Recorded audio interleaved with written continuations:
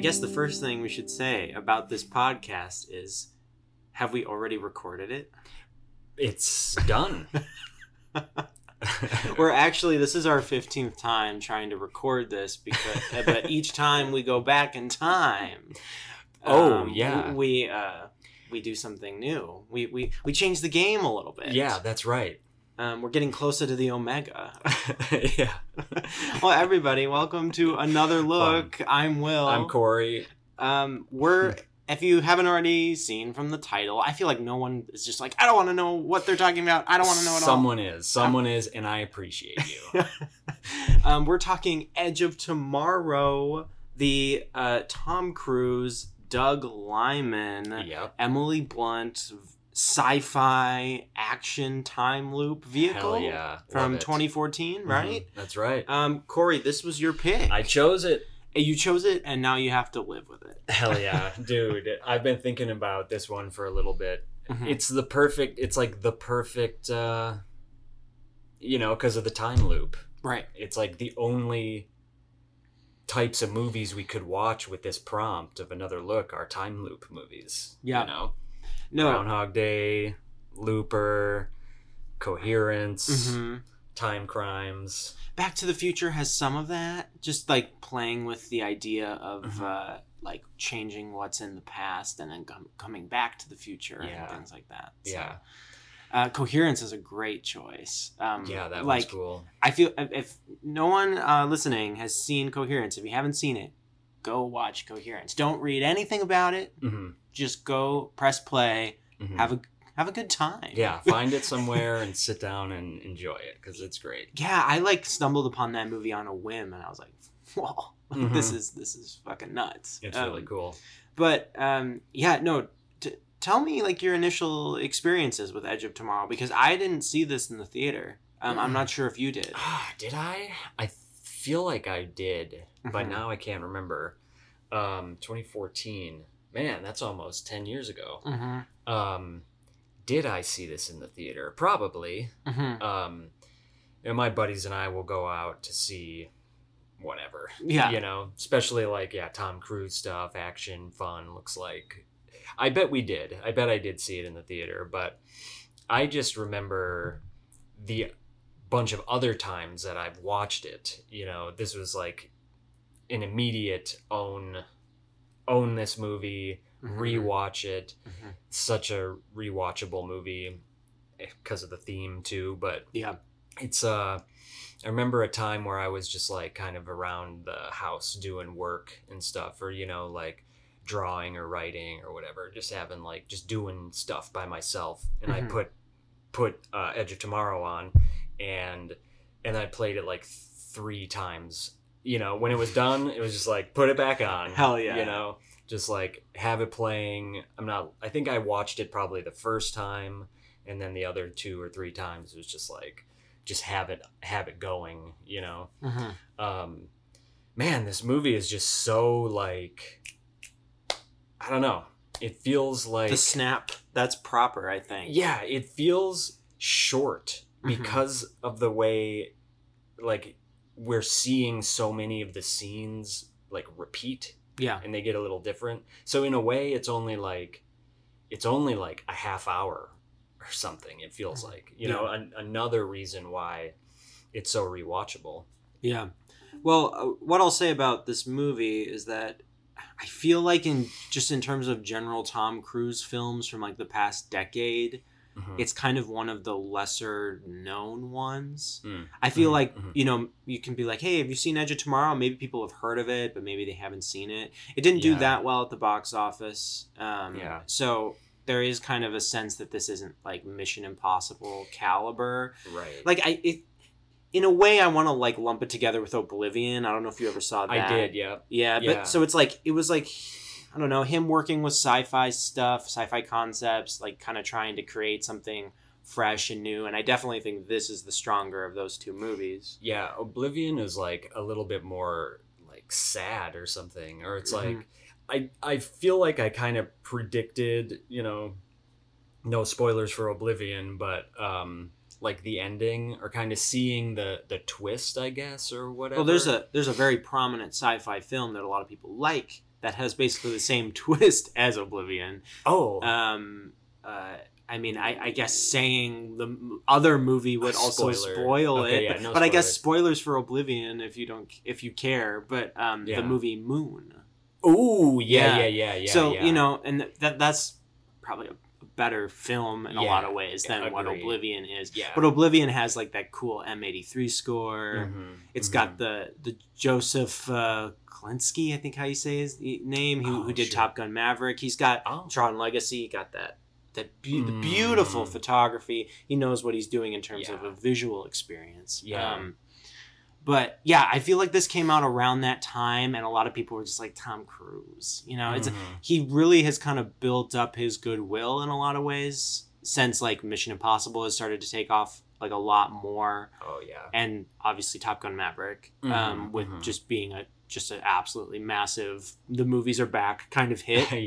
For general audiences, like not just people who like follow movies week to week, but people who are like, maybe we'll go see a movie tonight. What's out? Oh, Top Gun Maverick. You know, that's like why that movie was successful, and people were coming back to see it and all that. Yeah. So he's kind of built this reputation now. It's like, I feel like it's almost a second wind in a way. Not that he's ever lost his star status, but this was kind of in that period where like right before that started to build up again, and it's really good. It is great. Yeah, Edge of Tomorrow. Yes, it's awesome. I guess we can talk about we'll start with the title. Okay. Drama. Yeah. Because let's hear it. So I think the Doug Liman's initial like conversation with studio executives was that he wanted Live, Die, Repeat. That was like something he wanted the title to be. Okay, I like that title. Apparently the title was then named Edge of Tomorrow because they didn't really care. They didn't like Live, Die, Repeat for whatever reason. And that's a good title too. Like they both tell you, you know, in 3 words, basically what you're getting into. Yeah. So like, I like the vagueness of Edge of Tomorrow, and in a way, I think I prefer it. If Live, Die, Repeat was the title initially, I'd be fine with it. But then what they ended up doing was put Live, Die, Repeat like all over the Blu-ray box and on like posters when they were trying to push it like internationally. They started to kind of do this whole thing where it's like Live, Die, Repeat, semicolon, Edge of Tomorrow, and like all this stuff. So it creates this weird thing. You're like, what even is this movie called? Like that'd be a good tagline, Live, Die, Repeat, for Edge of Tomorrow. Right. And I worked at Barnes & Noble for a long time in the music and DVD section, and shelving that, like the price tag said, you know, live, die, repeat, / Edge of Tomorrow. It's like, pick your own title. Yeah. And, you know, it's based on a manga when the title of that is called All You Need Is Kill, which is probably the coolest of the 3, but like the least informative. Yeah.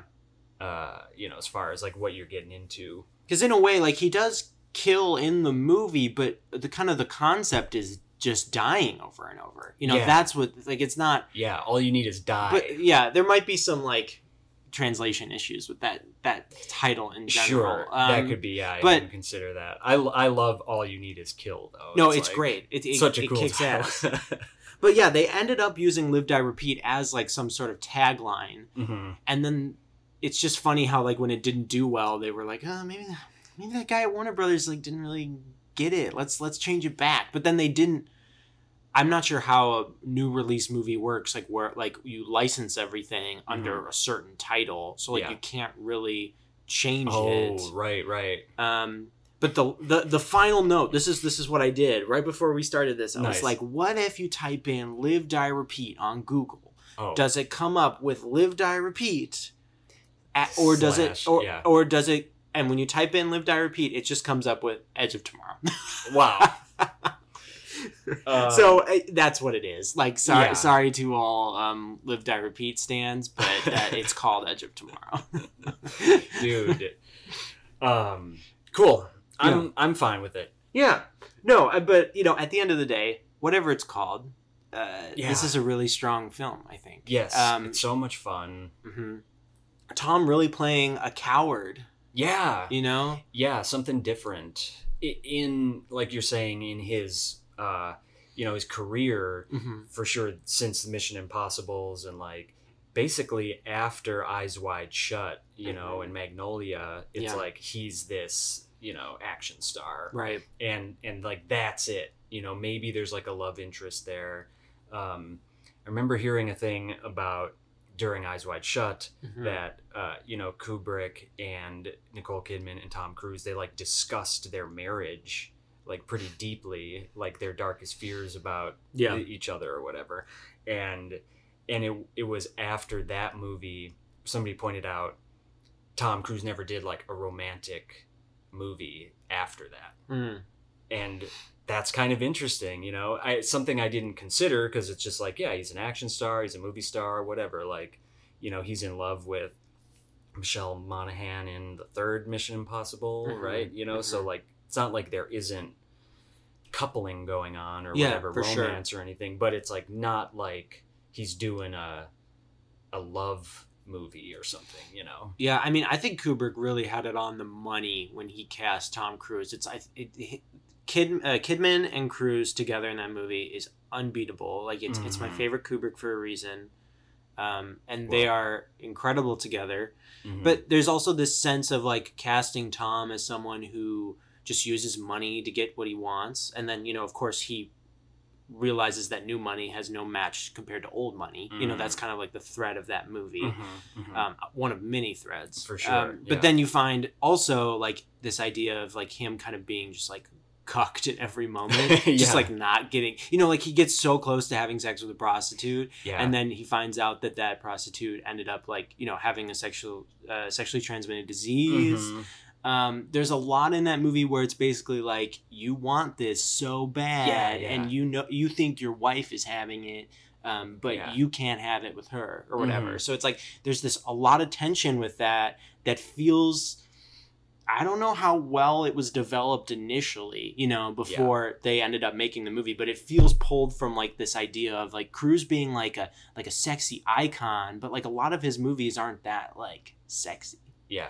If you see, you haven't seen Top Gun Maverick, but when you see No, I it, haven't. there is romance with Jennifer Connelly, but it is like I love her. it's like a Cialis commercial. It's like Sure. so sanitized Mhm. in a way that like I think works for the film, but Yeah.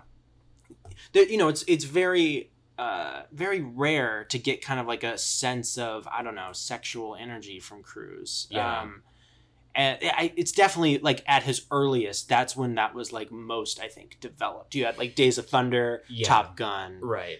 That's there, but a lot of those films also like carry a lot of like homoerotic charges to it, you know? So that's love, baby. yeah, exactly. So it's like, it's not quite like he wants to be like this really like straight, like magnetic sexual charisma, but he also like, I can't feel like he sometimes just can't quite pull it off. Then you have stuff like Jerry Maguire, which is Total- like just like total just gooey romance in Yeah. the best way. And So- that's like kind of like that, and some of that earlier stuff, I, you know, think of him as like the heartthrob, you Right. know. Mhm.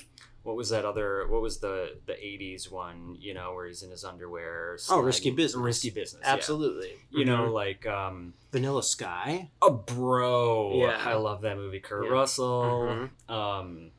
But yeah, like his like persona changing through his career, or you know, Absolutely. he's like younger. You know, he was in, you know, The Firm and A Few Good Men. That was like more. Born on the 4th of July. Yep, Mhm. like dramas, you know, political, Mhm. legal stuff. Like, you know, the one thing that's consistent in all of his movies is he runs really fast. Yeah. Like, he's never going to give up fast running in any of his movies, no matter. Does he run fast in like Rain Man? I haven't seen Rain Man. Oh, Rain Man. Yeah. Maybe he does. We'll have to give it another look. Another look. Tom Cruise Fast Run Edition. So stupid. No, but like I definitely understand what you're saying in terms of like the trajectory of Yeah. what he does, because you have like, yeah, the 90s for him were like the mix of like, you know, like Sorkin projects, you know, like A Few Good Men was Rob Reiner, but Sorkin wrote it. Yep. You have The I Firm, love that movie. Interview with the Vampire. Oh, You have, yeah, that's all you need to say. dude, and just like him, you know, like him doing something different. Right. You know, like you're saying with Edge of Tomorrow, he's like this cowardly character, you know, and we can get into more about what Edge of Tomorrow is about. But yeah, Interview with the Vampire is like probably for me the standalone, like him doing something where he's like unrecognizable. Yeah. You know, even in Tropic Thunder, when he's like the bad guy, it's just like, I don't know, it's his voice. And even though he's wearing like those prosthetics or whatever, it's still like, it's fun because, you know, that movie's about movies and acting and personas and whatever. But, you know, so it's fun to be like, that's Tom Cruise. He's playing an asshole. And like, look, he never looks out of shape or anything. Like, so this is funny in like a meta way. But then it's also like, I'm so aware that it's Tom Cruise acting. Whereas with Lestat in Interview with the Vampire, it's like, dude, he is 100% that character. Although I heard Johnny Depp auditioned for that role. Fascinating. And ooh boy. That would have been probably pretty good. 90s man. Johnny Depp, like 90s Tom Cruise was like on fire. So the sense here is like you go from like his 90s, like if you start in 1990, like even before that he was in Born on 4th of July, Rain Man, Cocktail, Color of Money. Oh man. You know, like his 80s were big too. Like there's a reason, like when Days of Thunder came out in 1990, the poster just says Cruise and a big picture of his face. He's in it. But you have stuff like Days of Thunder, Far and Away. Far and Away. I don't think I've seen that. That's pretty good. Yeah. Nicole Kidman. Yeah, right? I should watch it. Yeah. Well, Nicole Kidman's also in Days of Thunder. That's right. That's right. Yeah. It's been a long time. But then you go to A Few Good Men, The Firm, Interview with a Vampire, Mission Impossible, Jerry Maguire, Eyes Wide Shut, and Magnolia. That was his 90s. Damn. Like, that's crazy. Like, a crazy run.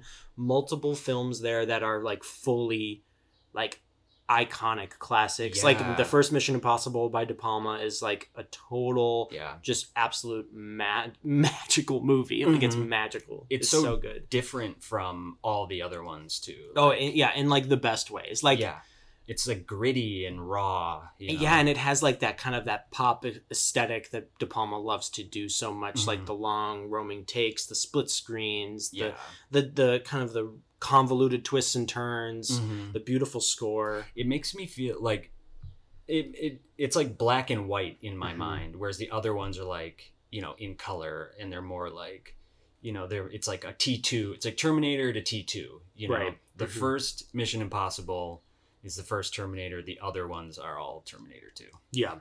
No, that's how it works. But then, working with Kubrick and, you know, Paul Anderson, the famous... Yeah, the famous director who did Resident Evil and Mortal Kombat. Yeah, all the greats. Yeah.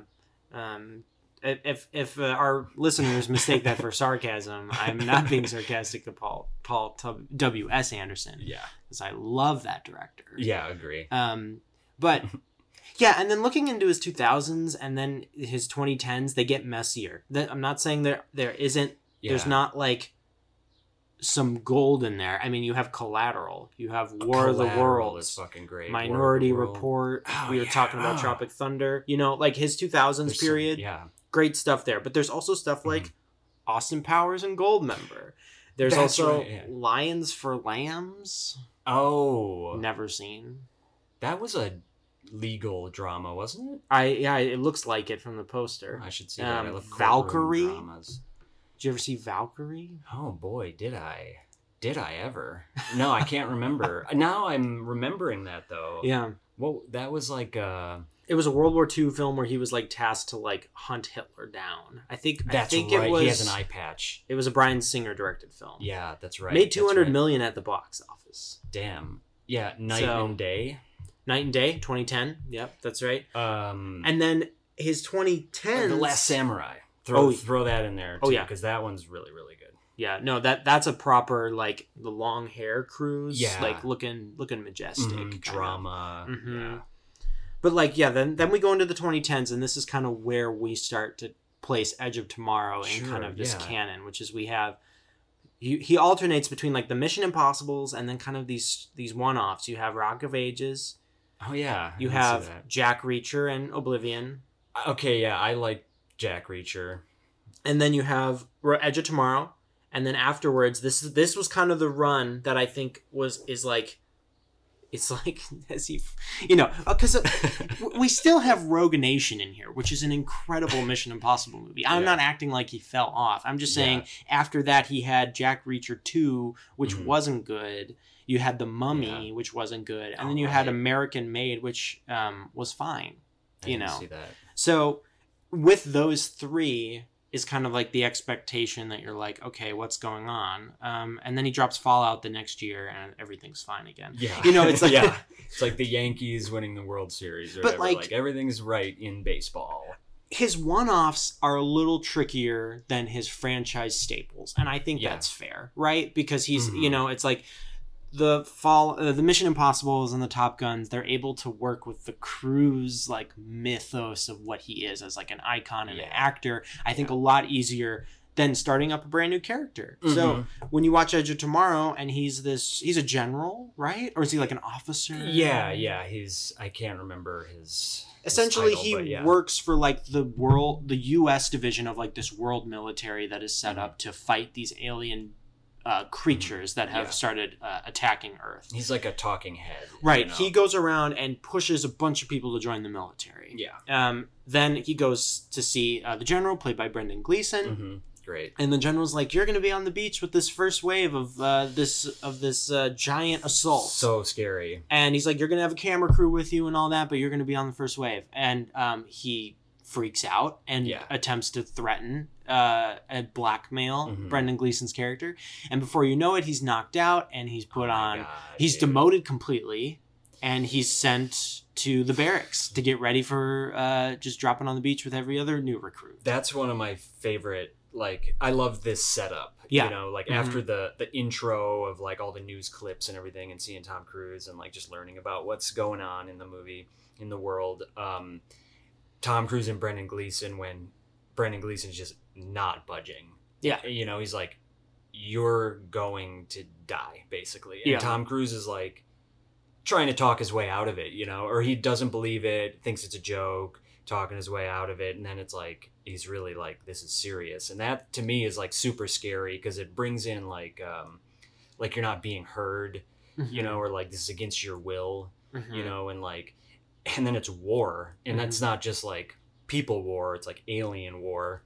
Yeah. So like, you are going to die. Like, there's no question about it. We're getting wiped out.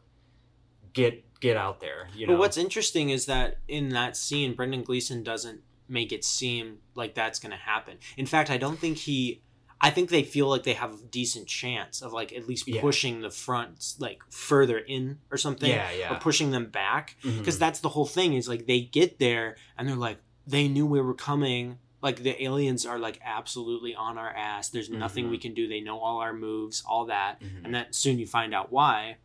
But in that moment, Brendan Gleeson's like, something for your grandchildren, fun story. He's assuming that he's probably going to land on the beach, get some footage.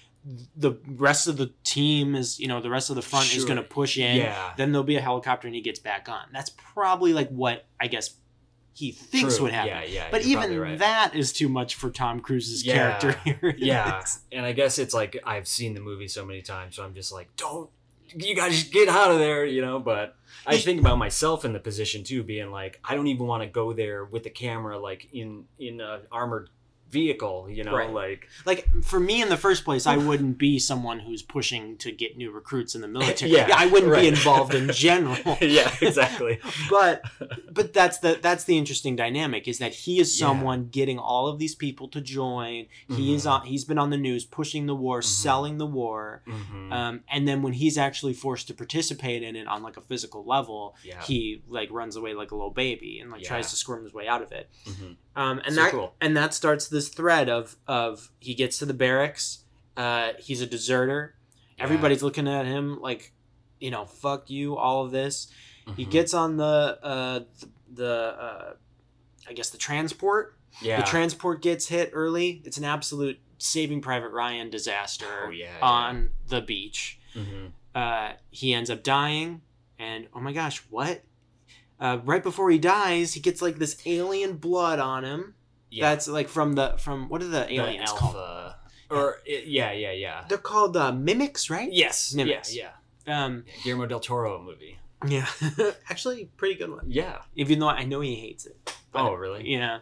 But like this idea that he gets hit with the alien goo. Yeah, so there's gets like all gooed up. some hierarchies of like the aliens, like the regular soldier aliens are like, I think they're all mimics, but Right. like they're like the more just like the frontline guys or whatever. And then there's like the alpha, which is this bluer one. It's like bigger and they're more rare. And they are like I think Emily Blunt's character explains it as like they are like the nervous system, or they're like these little pieces that send like information back to the Omega, which is like the hive mind of this entire civilization, basically. Yeah, I think they say like the little ones are like its claws, right? And then the alpha, is like its nervous system. There we go. Yeah, and then the Omega is like the brain. Mm-hmm. So he gets hit with that. Yeah, because they have this power to be able to like reset time and kind of alter. That's how they know where we're gonna be and can ambush us or whatever. Yeah. So yeah, the aliens have this power, and then it gets transferred to Tom Cruise when he like blows the one up, and horrifyingly gets melted. Yeah. I wonder what that feels like. And in that moment too, it's like he feels brave, I think, or I feel like he's like, you know what? I'm trying to save the world. Like, even if it's just this one thing that I kill, I feel like he's into the mission, as impossible as it may be. Like, he didn't want to be there, but now that he is, he gets his gun working, his helmet falls off so we can see his face the whole time. Never wears it again. But like, then he like takes the mine or whatever, like the claymore or whatever, and puts it to his chest, and then just explodes the thing, and it's like, he's like, fuck it, I'm doing my part to like save humanity, and whatever, I'm dying here, that's fine. And then he wakes up again in that, on your feet, maggot. Which like we return to a lot. Yeah, those repeated lines, the repeated actions, and the fun of like it's like ultimately kind of a serious movie, and it has some weighty conversations in it about like fate and like being like kind of stuck in this loop and not like just having to return to the same things over and over. Yeah. Especially when we get to like the stuff with Emily Blunt and like how he's tried hundreds of times to get that helicopter started and for her to survive. Oh yeah. But that's like as far as she goes, right? In that scenario. So there's a lot of like cool ideas there. Oh yeah, there's so many. Yeah, there are a lot of cool ideas. But it also is a lot of fun in terms of how will he react this time? Like, what is his approach this time? Like, how does he ignore Bill Paxton's character when he comes up and he's like, well, hello there, and this great, God, I miss that man. R.I.P. Rest in Paxton. Well, it's such a great performance from him. Because, it's like you always, I don't know, Bill Paxton had like a lot of like military or like grunt type roles, you think of Aliens and all that. And, God, but he was such a charismatic actor. The presence on him was unbelievable. Like Near Dark, he's crazy and just unreal work in that movie. But here he's just this stuck up, proud to be a soldier, red-blooded American, the whole thing. Yeah, he's like, I'm not American. I'm from Kentucky. No, it's great. So and the way that Cruise starts to bump off of these people, like, they're stationary the whole time, and that's what makes it really thrilling, because when he starts to change things in each loop that he's in, you start to see different ways of them reacting to like the same scenarios. It keeps it really fresh. Like the moment where initially he's brought into like his camp, like his own like team, and he is introduced to everybody, and everybody's giving him the ugly eye and all that. Because, J Squad. Yeah, exactly, J Squad. And pretty soon he starts walking in. He's like, cards under the blanket. You're doing this, you're doing that, and you start to get, it's not just him like knowing what's going to happen, but it's him trying to improvise and find like the best possible route through the situation that he's in.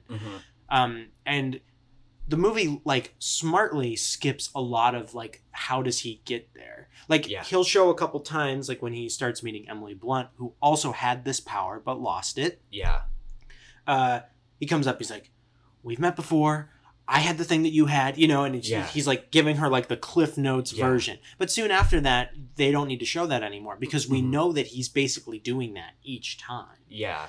So the film smartly kind of, when it's put together in the edit, it has a flow that's like, I think, like one of the best in terms of a time loop movie. You just you're learning new stuff every time. It feels repetitive in like a productive way. It doesn't feel like you're losing like valuable like information by like repeating the same stuff over and over, which is really cool. And they only lean on a couple like of the same shots, especially in that, when he first wakes up with the, on your feet maggot, it's like the shot is like of that guy's face, like right at the screen, and then I think the next time it might be him again, but then every other time you just like hear it off screen, and then Tom Cruise is like on a, he wakes up on like a pile of like baggage or whatever each time. But then like, which is funny because like he's just like kind of just thrown in with the bags. Like that's kind of like the idea that I think from that is just like he is like nothing now. And that's a good way to like start like a reset. He literally is nothing. There's nothing. So cool. All people think of him is that he's just going out on the beach and he's going to die. That's it. So he has a lot of wiggle room in order to set that up, and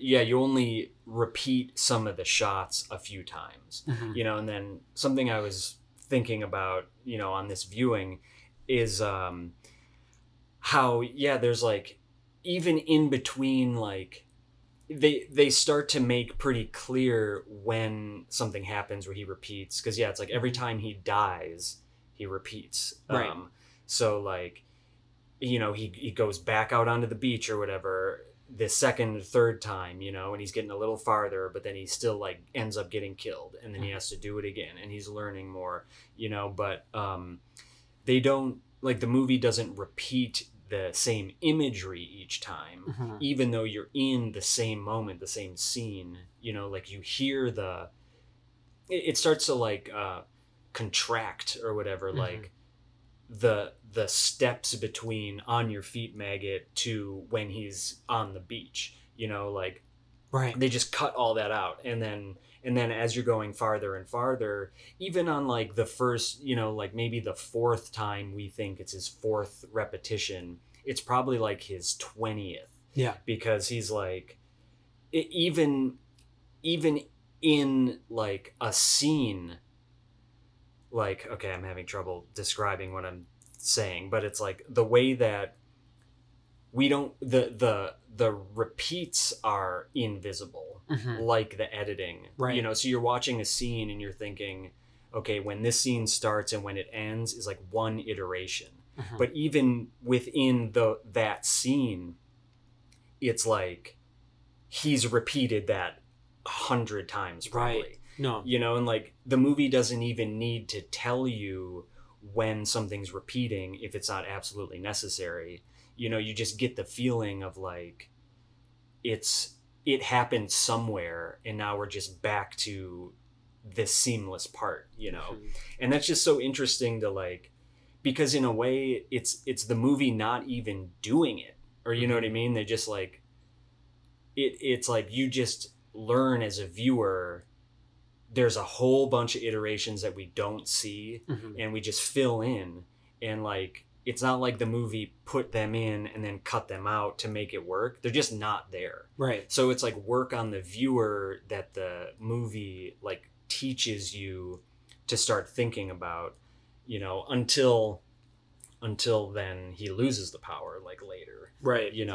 Well, because like the invisible thread of it is him getting better as like a fighter first. Like that's kind of like we have to learn more about what's going on. Therefore, we need the Emily Blunt's character, the Full Metal Bitch, as she's called, to like teach him the ropes essentially of learning how to turn his safety off first, and then of course then just becoming just a badass at this. Some of the lines too, like when he's first in that mecha suit or whatever, and he's like, "Where's the safety?" And then they're like, "Exactly."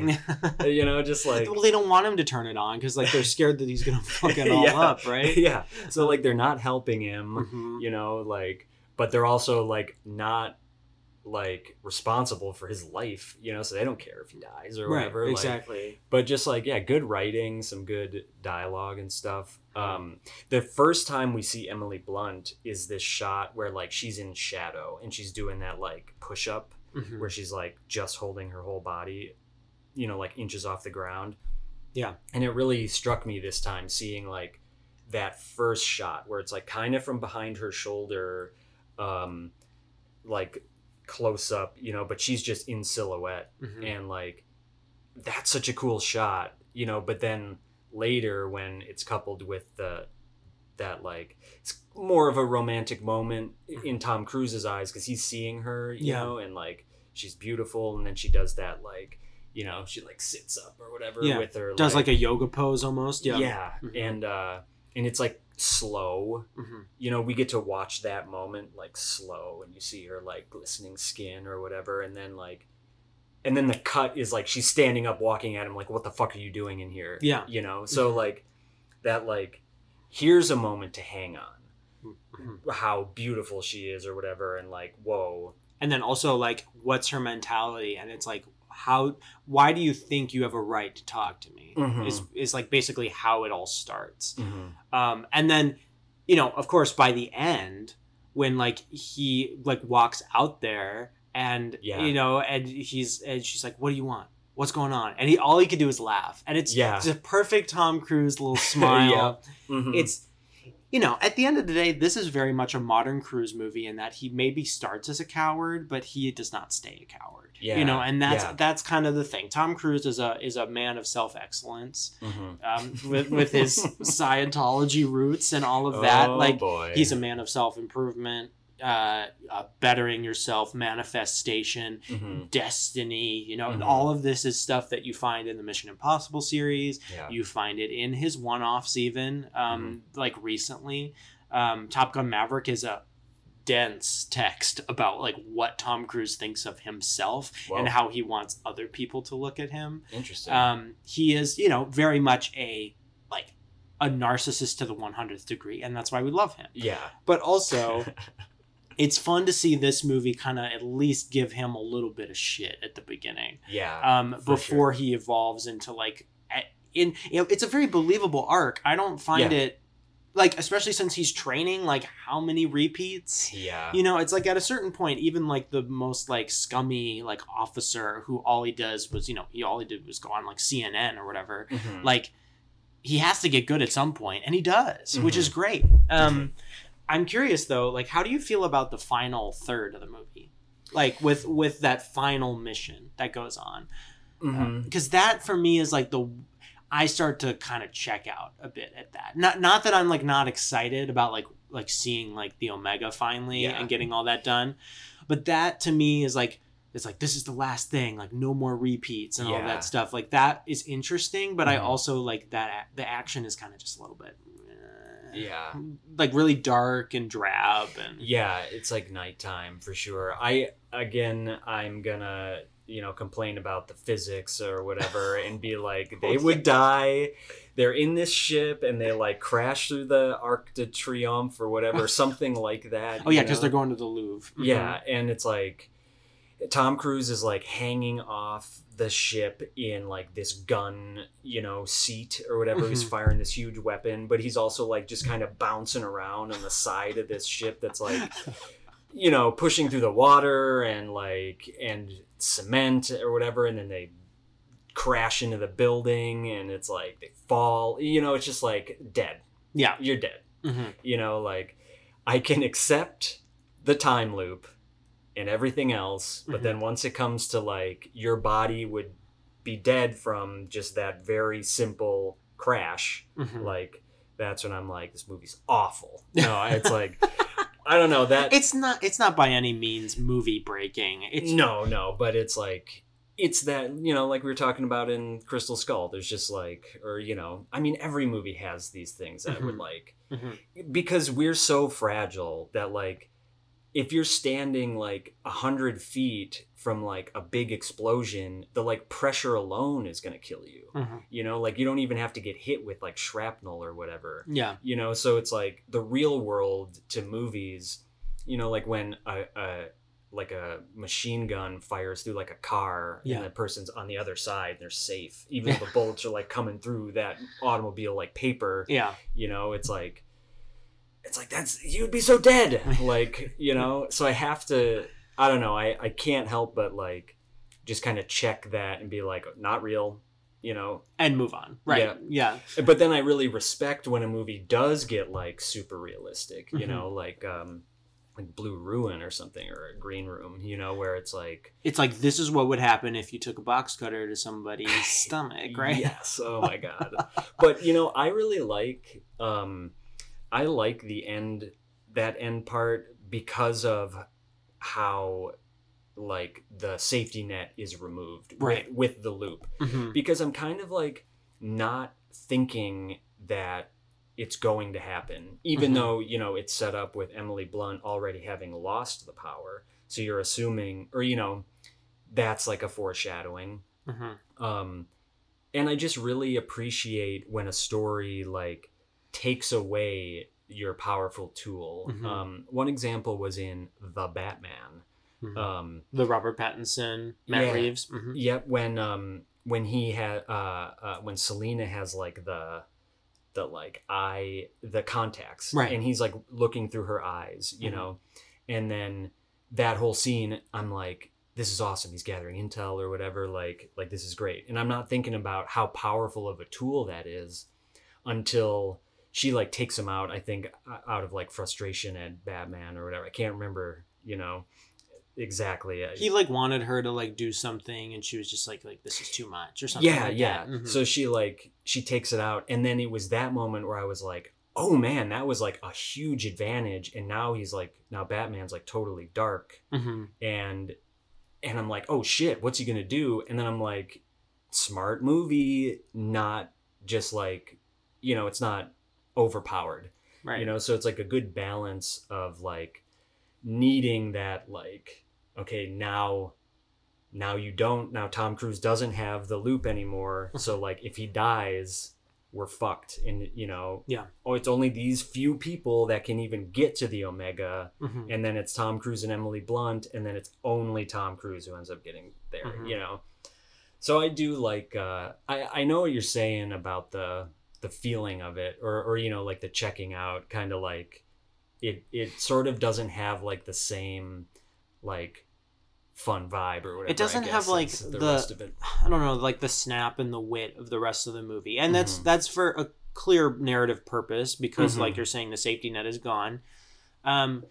It also, like I'm saying, I have a really like low tolerance for just like any action scene that's just like gonna look like just like gray, smeary, sludgy garbage. Yeah. The new Indiana Jones has some of that, and it's just like it just makes my eyes glaze over, and I'm immediately like, I can't see anything. Like, why did they think this was the way to light it? Yeah. Why, like, Spielberg has just lost his touch with the Dial of Destiny. That man is sitting making some money off of this movie, and he's figuring out whatever next classic to make. Sipping a margarita. Exactly. He's like, finally, we're done with this bullshit. But it's funny that I don't know, directors like look at that stuff in the editing room and they're like, this is how it needs to be done, or this is how it needs to look. Right. Clearly, they have all the best specifications and like technical facilities to like look at it in the best possible way. So if it looks like shit there, and then you bring it to like a Marcus Theater in like bumfuck Wisconsin, why do they expect it to look anywhere near as good as like a Dolby Cinema or something like that? It's like, at the end of the day, a lot of these movies, especially modern movies, like struggle to light their set pieces correctly. This one had like it's like a blue kind of tone. It feels kind of very military-esque, almost like something Ridley Scott would do. Yeah. So for sure that like sci-fi teal blue, and there's like some orange in there. The lighting actually in this final part when like Emily Blunt and Tom Cruise like, you know, they share like a kiss or whatever because they've been through so much together in this one day that's been like 1,000 days or who knows. But like the lighting is like really like textured, you know, like the blue is like somehow just like in their eyes, right, and like on their mouth or whatever, and maybe like a little halo or something. But then there's like this orange kind of like fill that's happening on them too, amongst all the shadow and rubble and stuff. But it's like that blue, it I love looking at it because it's like, how is it like so precisely like just in parts of their face, you know, and not like half blue, half orange, you know? And that's such a typical movie thing. I mean, light, you know, the light spectrum or whatever is like blue and orange. So, I mean, that's why it's so popular. But yeah, some of that, the action stuff at the end, you know, because it's at night and they're like on the water, and so like it's black and yeah, it's just dark. It is pretty dark. It just in general, like, it's not bad by any means. It also comes down to the quality of the action, which I think is pretty solid. Doug Liman knows what he's doing. You know, I wouldn't say it's like masterfully directed, but you know, that's another thing about Tom Cruise movies. You know, he's very much like, he's the executive producer. He's the guy who picks the director. They need to have a close-knit relationship. Tom Cruise is by many metrics like the co-director now for basically every movie that he's in. Yeah. And so, you know, it's like, it's better when you have someone who like can really ground the film in like an overt like visual style, like Christopher McQuarrie with like the newer Mission Impossibles, where it's like, I get his vision, I get what he's doing technically, and then Tom Cruise is able to inform all of that. And I feel like Doug Liman kind of is just like, he's just kind of there. He doesn't really have as much of a footprint on things. Because Christopher McQuarrie wrote exactly. Edge of Tomorrow. They are like this, these guys. And like the fact that I know Christopher McQuarrie, I think he worked a little bit on Top Gun Maverick in terms of the writing department, but he didn't direct it. Like, you know, I'm sure Christopher McQuarrie would have done it if he like had like that decision. You know, I'm not sure how exactly that all went, but you know, Tom Cruise is a picky guy. And Doug Liman also worked with Tom on what is it, American Made. So you know, they're also like this, and you know, it turns out fine. It works. Like the action on the beach is proper. The aliens look cool. Oh, the aliens are fucking terrifying. Really scary. Like the moment where you first see that like alpha and it like kind of turns a bit. It's just its mouth is open. Its mouth is open and it's like, it's got like these gills or something that like vibrate kind of, and it's like blue and it's like, that's scary. Like if I saw that, I would just die on the spot. Oh man, there's a part when one of the mimic attacks them in the beginning, like near the beginning on the beach. It's like standing before it like swirls its attack because they're like super fast and they're like made of this weird metal or something. Yeah, this organic kind of stuff, but like, you know, super spiky. They do kind of remind me of like the in the Matrix, like those Sentinel things. The Sentinels, but scarier and faster and deadlier, you know. But then they do this thing where like it's almost like a warning. You know, like part of its body kind of like shoots out in a spike and retracts real quick. It's like a, you know, like it reminds me of an animal, you know, doing its ears or whatever to be like, my ears are fucking back, don't fuck with me, you know. And just like, it's so disorienting, you know, thinking of like, oh shit, what is it doing? Is it moving? Did it just move? Like, you know, before you can even have any of those thoughts, as it's like telling you, it's posturing, you know, it's gonna fucking swing and you're dead, you know. And then it already knew where you were gonna be. Super scary. I love the design of like these aliens and how they move and how they're like introduced, where, you know, because the whole beginning, like the intro with all the war, you know, news footage, you never see any of the aliens, right? And like you don't even really see them that good on that beach scene in the beginning, you know, until you get those like nice shots of them kind of standing there, like, and I love that from like a classic monster movie kind of perspective.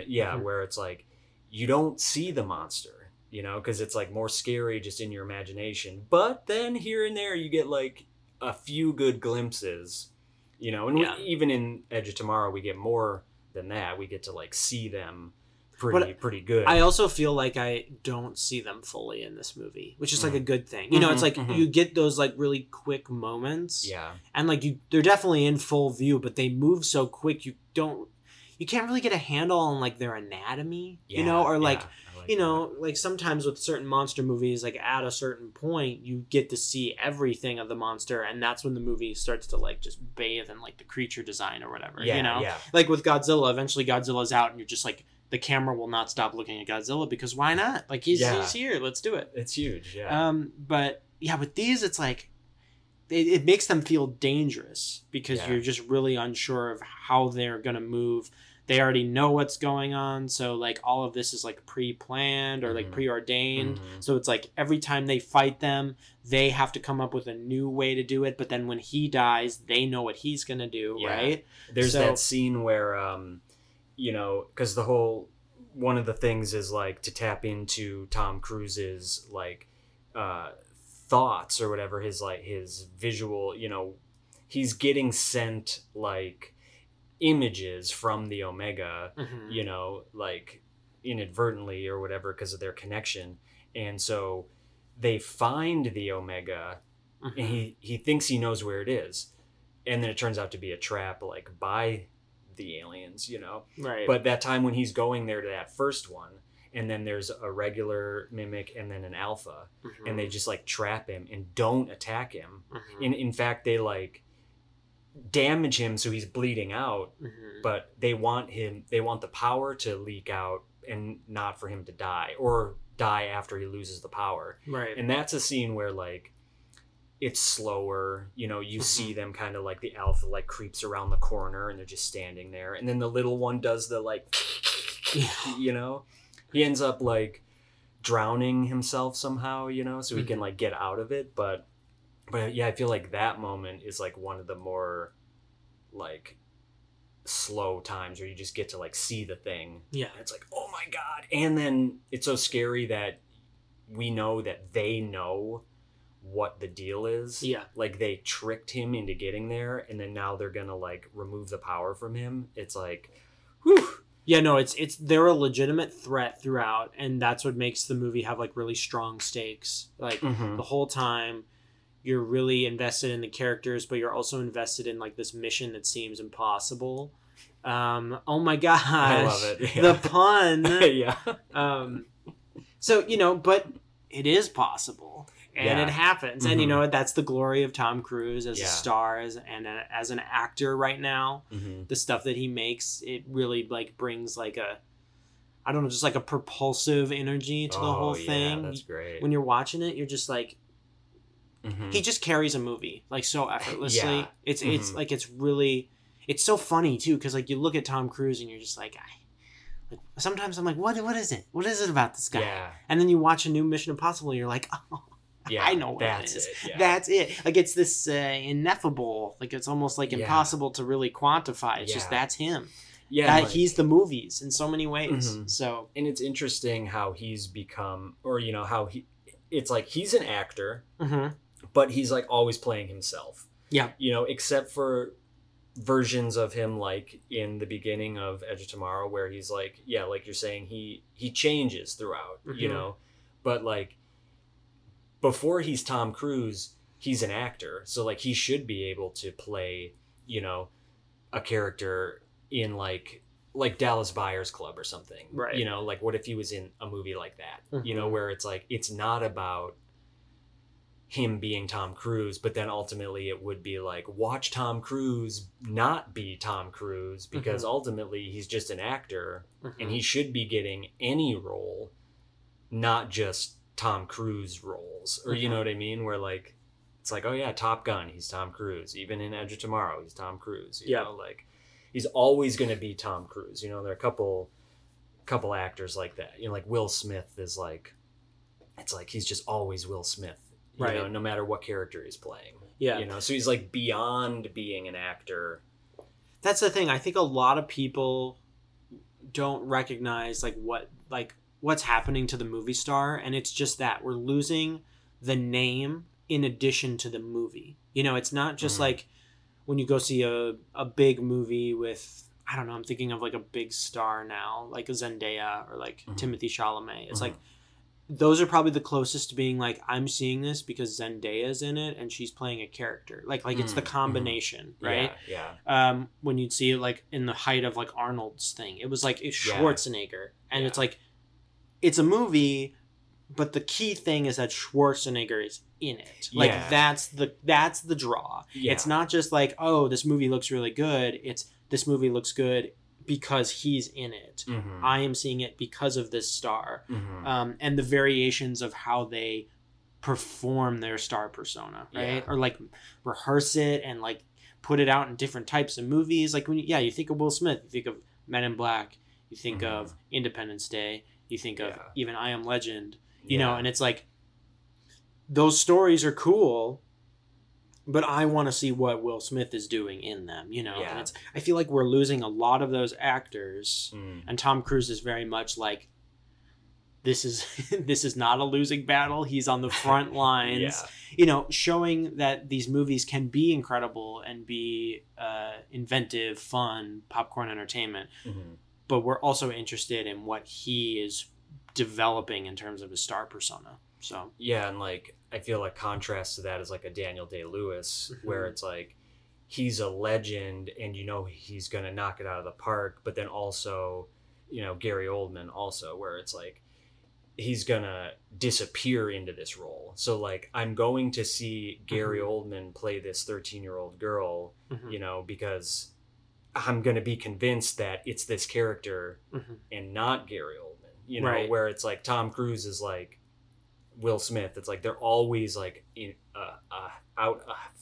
ahead of, in front of like the character, you know. Yeah, you think of like something like Lincoln with Daniel Day-Lewis, and you're like, as soon as you start that movie, like, you know Daniel Day-Lewis is in it, and you know he's playing Lincoln, and then you watch it, and you're just like I'm not thinking about Daniel Day-Lewis at all here. Yeah, the illusion. They work on that. The illusion is a great word for it. Like the idea of keeping the connection with the movie singular. All you're watching is the movie. Like if you're pulled away from like even Phantom Thread, when you watch that, it's like he's there. He's so clearly Daniel Day-Lewis in that movie, but all I see is Reynolds Woodcock. That's all I see. So, you know, the Cruise element is very much a dying breed, I think. And is that because we don't have any more people like Tom Cruise, or is it because the studio system doesn't allow those type of actors to flourish? The studio system in general just doesn't provide these type of movies for actors like that nowadays. That feels like a big part of it for sure. There's a lot of elements to it, but I mean, all I can say is that I'm still happy he's around and making movies. We're a couple weeks out from Mission Impossible. That's some exciting shit. It's always a good time. Just like action, you know. Even if it's like not the best, it's just still like the spectacle. The spectacle is huge. Yeah, the stunts, like locations, just like big, you know, loud. I don't know, just like stunts. But not usually dumbed down, especially his later ones. Like, you know, if you watch the second one, John Woo one, that one is pretty like it's silly globetrotting stuff. The third one's pretty silly. But then when you start moving into like the fourth, fifth, and sixth ones, it's like, they're ridiculous, but they're also like, they have a sense of like wit about them that is really strong. And you know, that's definitely part of the Cruise factor of bringing himself into the movie and like putting himself over everyone else. Like it's a very like, it's narcissistic, but it's also kind of selfless, kind of like, I am the movie, like put it all on me kind of a thing. So Corey, I guess Edge of Tomorrow, would you give it another look? I would watch it 5 times in a row for sure. I can't wait for a sequel. Fingers crossed. I remember some years ago hearing that Christopher McQuarrie and Tom Cruise like had a dinner where they talked about the possibility of a sequel. Would be awesome. And here's my pitch. You know, because Tom Cruise like destroys the Omega at the end, just like he destroyed the Alpha. Now he's got Omega blood in him because he resets to a different. He resets to before he meets with Brendan Gleeson. Right. So the other times he's resetting is after that moment. And I actually had an interesting theory this viewing that like when we first see him landing in the helicopter, he's asleep. And so I was thinking that's like an organic reset when it's like you just go to sleep naturally. But then after the Brendan Gleeson thing, when he's trying to run away, they like tase him, and so that's like an inorganic unnatural way of like being reset. Right. So he's knocked out and then he wakes up with the, get on your feet, maggot. And then like, so the reason he keeps resetting to that one is because it's like a lesser kind of reset or more natural, unnatural or some, it's like, it's different. But then with the Omega, because it's like maybe a greater power and he has like more choice over it or something, he goes back to like that softer reset, which is even before everything even happens. And then also they have to go, there's an even bigger thing in my pitch than the Omega. It's like the Omega comes from a planet. Like these aliens are actually this planet. And I don't know what the word would be, Alpha and Omega, that's like the spectrum, know, but it's like they have to go to and destroy like the mother planet. Yeah, because they would just like send another ship or something, Or like that planet has like multiple Omegas on it, that get scattered throughout the universe. Yeah. And that's how they take over. So would be fucking awesome. That's what I'm hoping for. I'll watch that movie 5 more times in a row. Let's get the studio on the line. Dude, send him an email.